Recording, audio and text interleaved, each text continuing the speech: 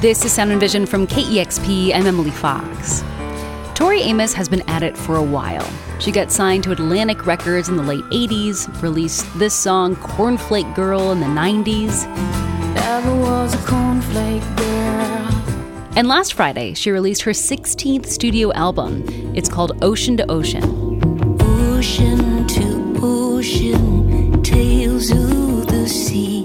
I caught up with Tori Amos from her home in Cornwall, England, to talk about the record, mental health in the pandemic, creativity, and her synesthesia. So you were a child prodigy on the piano. You taught yourself how to play, was the youngest person to be admitted to the prestigious music conservatory, the Peabody Institute, when you were 5. And I read that since you were young, you saw music as light patterns, like a form of synesthesia. Describe what that looks like for you. Well, I could play music before I remember anything. It's kind of weird because it's not something I questioned at the time. And my mom would say, that I would say, "Can you hear that? Can you hear that, Mom? Can you hear the strings? Can you hear this? Can you see this?" And she'd be like, "What are you talking about?" Bless her. She was a very loving woman. So it was never in a shameful way. It was never like, "You weirdo kid of mine." It was, "Okay, tell me about it." So it just seemed really natural that you could see patterns and different things, icebergs, creatures, almost like you're traveling in another galaxy. And it was hard to describe, but music could really take me from sitting on that piano bench anywhere. And it could have been listening to a Beatles track, listening to a record, and I could travel. So when you are writing music, does this happen to you? Like, is that a part of your writing process when you're able to not only hear what you're creating, but actually see what you're creating? Sometimes, absolutely. And then sometimes it's complete torture. I mean, was there any song off of this latest album that you were able to also see through synesthesia? Well, when people talk to me about it, it's something that I've been doing since I remember what diapers were. So it's just very strange. It's like breathing. I don't really analyze it. So sometimes I get a bit taken aback when people I didn't even know what the word meant until some journalist asked me about it a few years ago. I'm saying, "Wasina, what?" Because it's just part of the creative process where your senses are tapping into things that you don't even maybe consciously realize. It's just happening. And when the muses visit me, it's a very, very different experience. All doors are open when they're around. Everything is possible. Can you tell me more about the muses and what they do for you in your songwriting? They kick my butt, and they let me know when my own work that I'm noodling about, when I'm just, doing my practicing, whatever that word is, noodling, practicing, jamming, just kind of going, I'm here at the piano right now here. And so sometimes, you're just jamming. And then maybe they come, and then maybe they don't come. and when they don't come, it's a bit of a bummer because they have this charge when they come in. It's like fairy dust. It's like this dust they sprinkle on everything. And yet they can be tough teachers. They can be, okay, stop wallowing and let's pull back and really experience being in the mud. If we're gonna talk about this, let's really feel it on every level. So then I go into it. What does it smell like? Where am I? What's happening here? What do I taste? What am I seeing? So then they push, and then you start really bringing all the senses together. But they are orchestrating it. What's kind of sometimes a bit soul-destroying is when you're sitting there not waiting for the muses, but going, it's been months now. Hello. You remember, and you kind of get into your head. And what's tricky is when you think, what do they not like what I do anymore? So I've had to put a discipline in place, which is, okay, don't take it to that place, Tor. Let's not go to that place.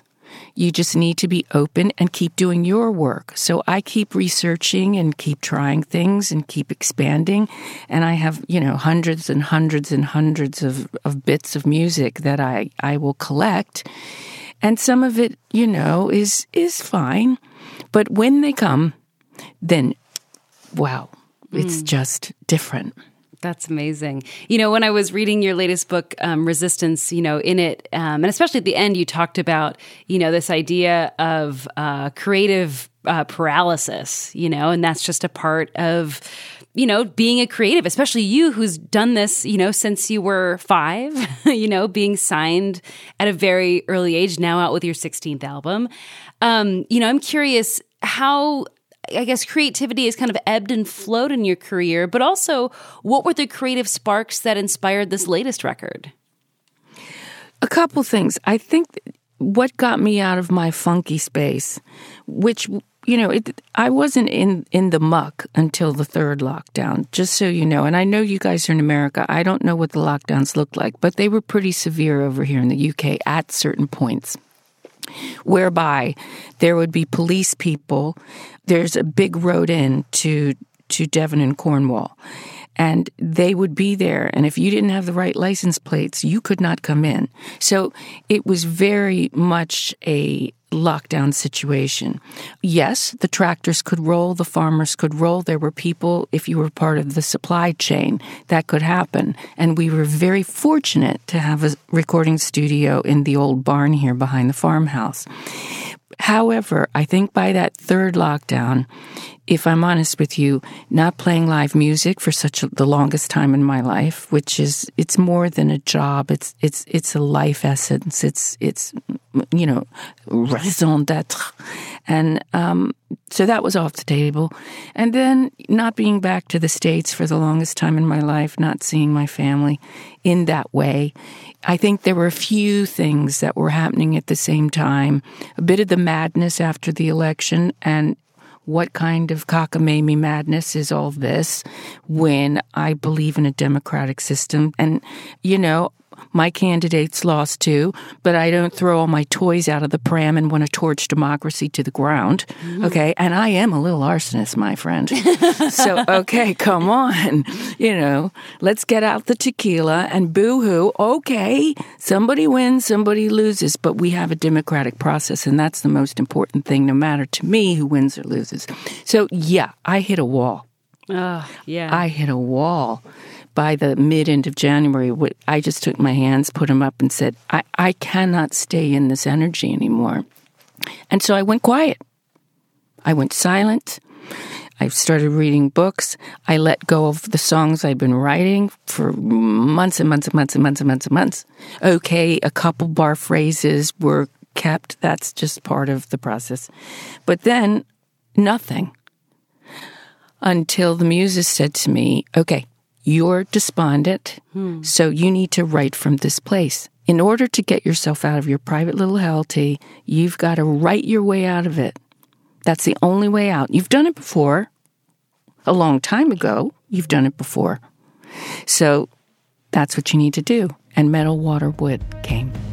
You said then, I know, dear, it has been a brutal year.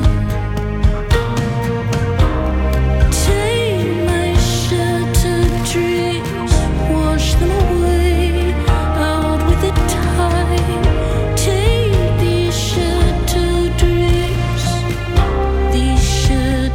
dreams of mine, wash them away with the tide. Metal, water, wood. Yeah, I was going to say, what were some of the first songs that came to you after that silence? that one came and it pulled me outside because I turned to fight the monster of sadness, or I guess depression, despondency. To fight that monster, I turned to fighters. I started researching fighters. Like, okay, get the gloves on, Tor. You need to fight the monster. Fight the monster. And then I look up Bruce Lee. And Bruce Lee goes, make like a be like water. And I'm, really? That's how we're going to fight this? And Emily, that's how I began turning things around. That's when the floodgates opened, and I went outside and started listening to the trees, watching how they communicate, reading about the underground networks of the fungi and that it's the wood wide web and how trees communicate with each other. And I thought, well, they're doing way better than humanity, so I'm going to hang with them.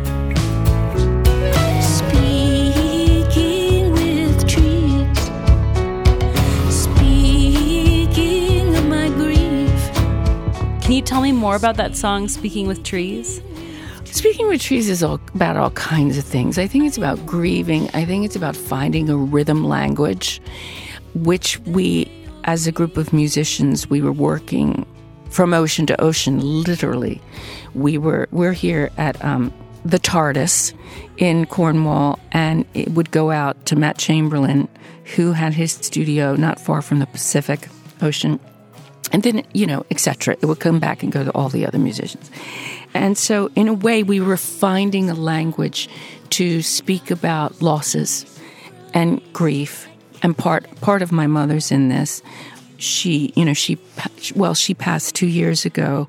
And I began to really feel her spirit when I went out to the trees and saw how they were communicating and realized I needed to find another way of trying to communicate with her. Since you left, I've been hiding your ashes under the treehouse. Don't be surprised, I cannot let you go. And so nature was really a way for me to learn, to watch how Mother Earth Mother, was not in lockdown. She was regenerating. While she was combating fires and floods and everything else, she was also rebirthing.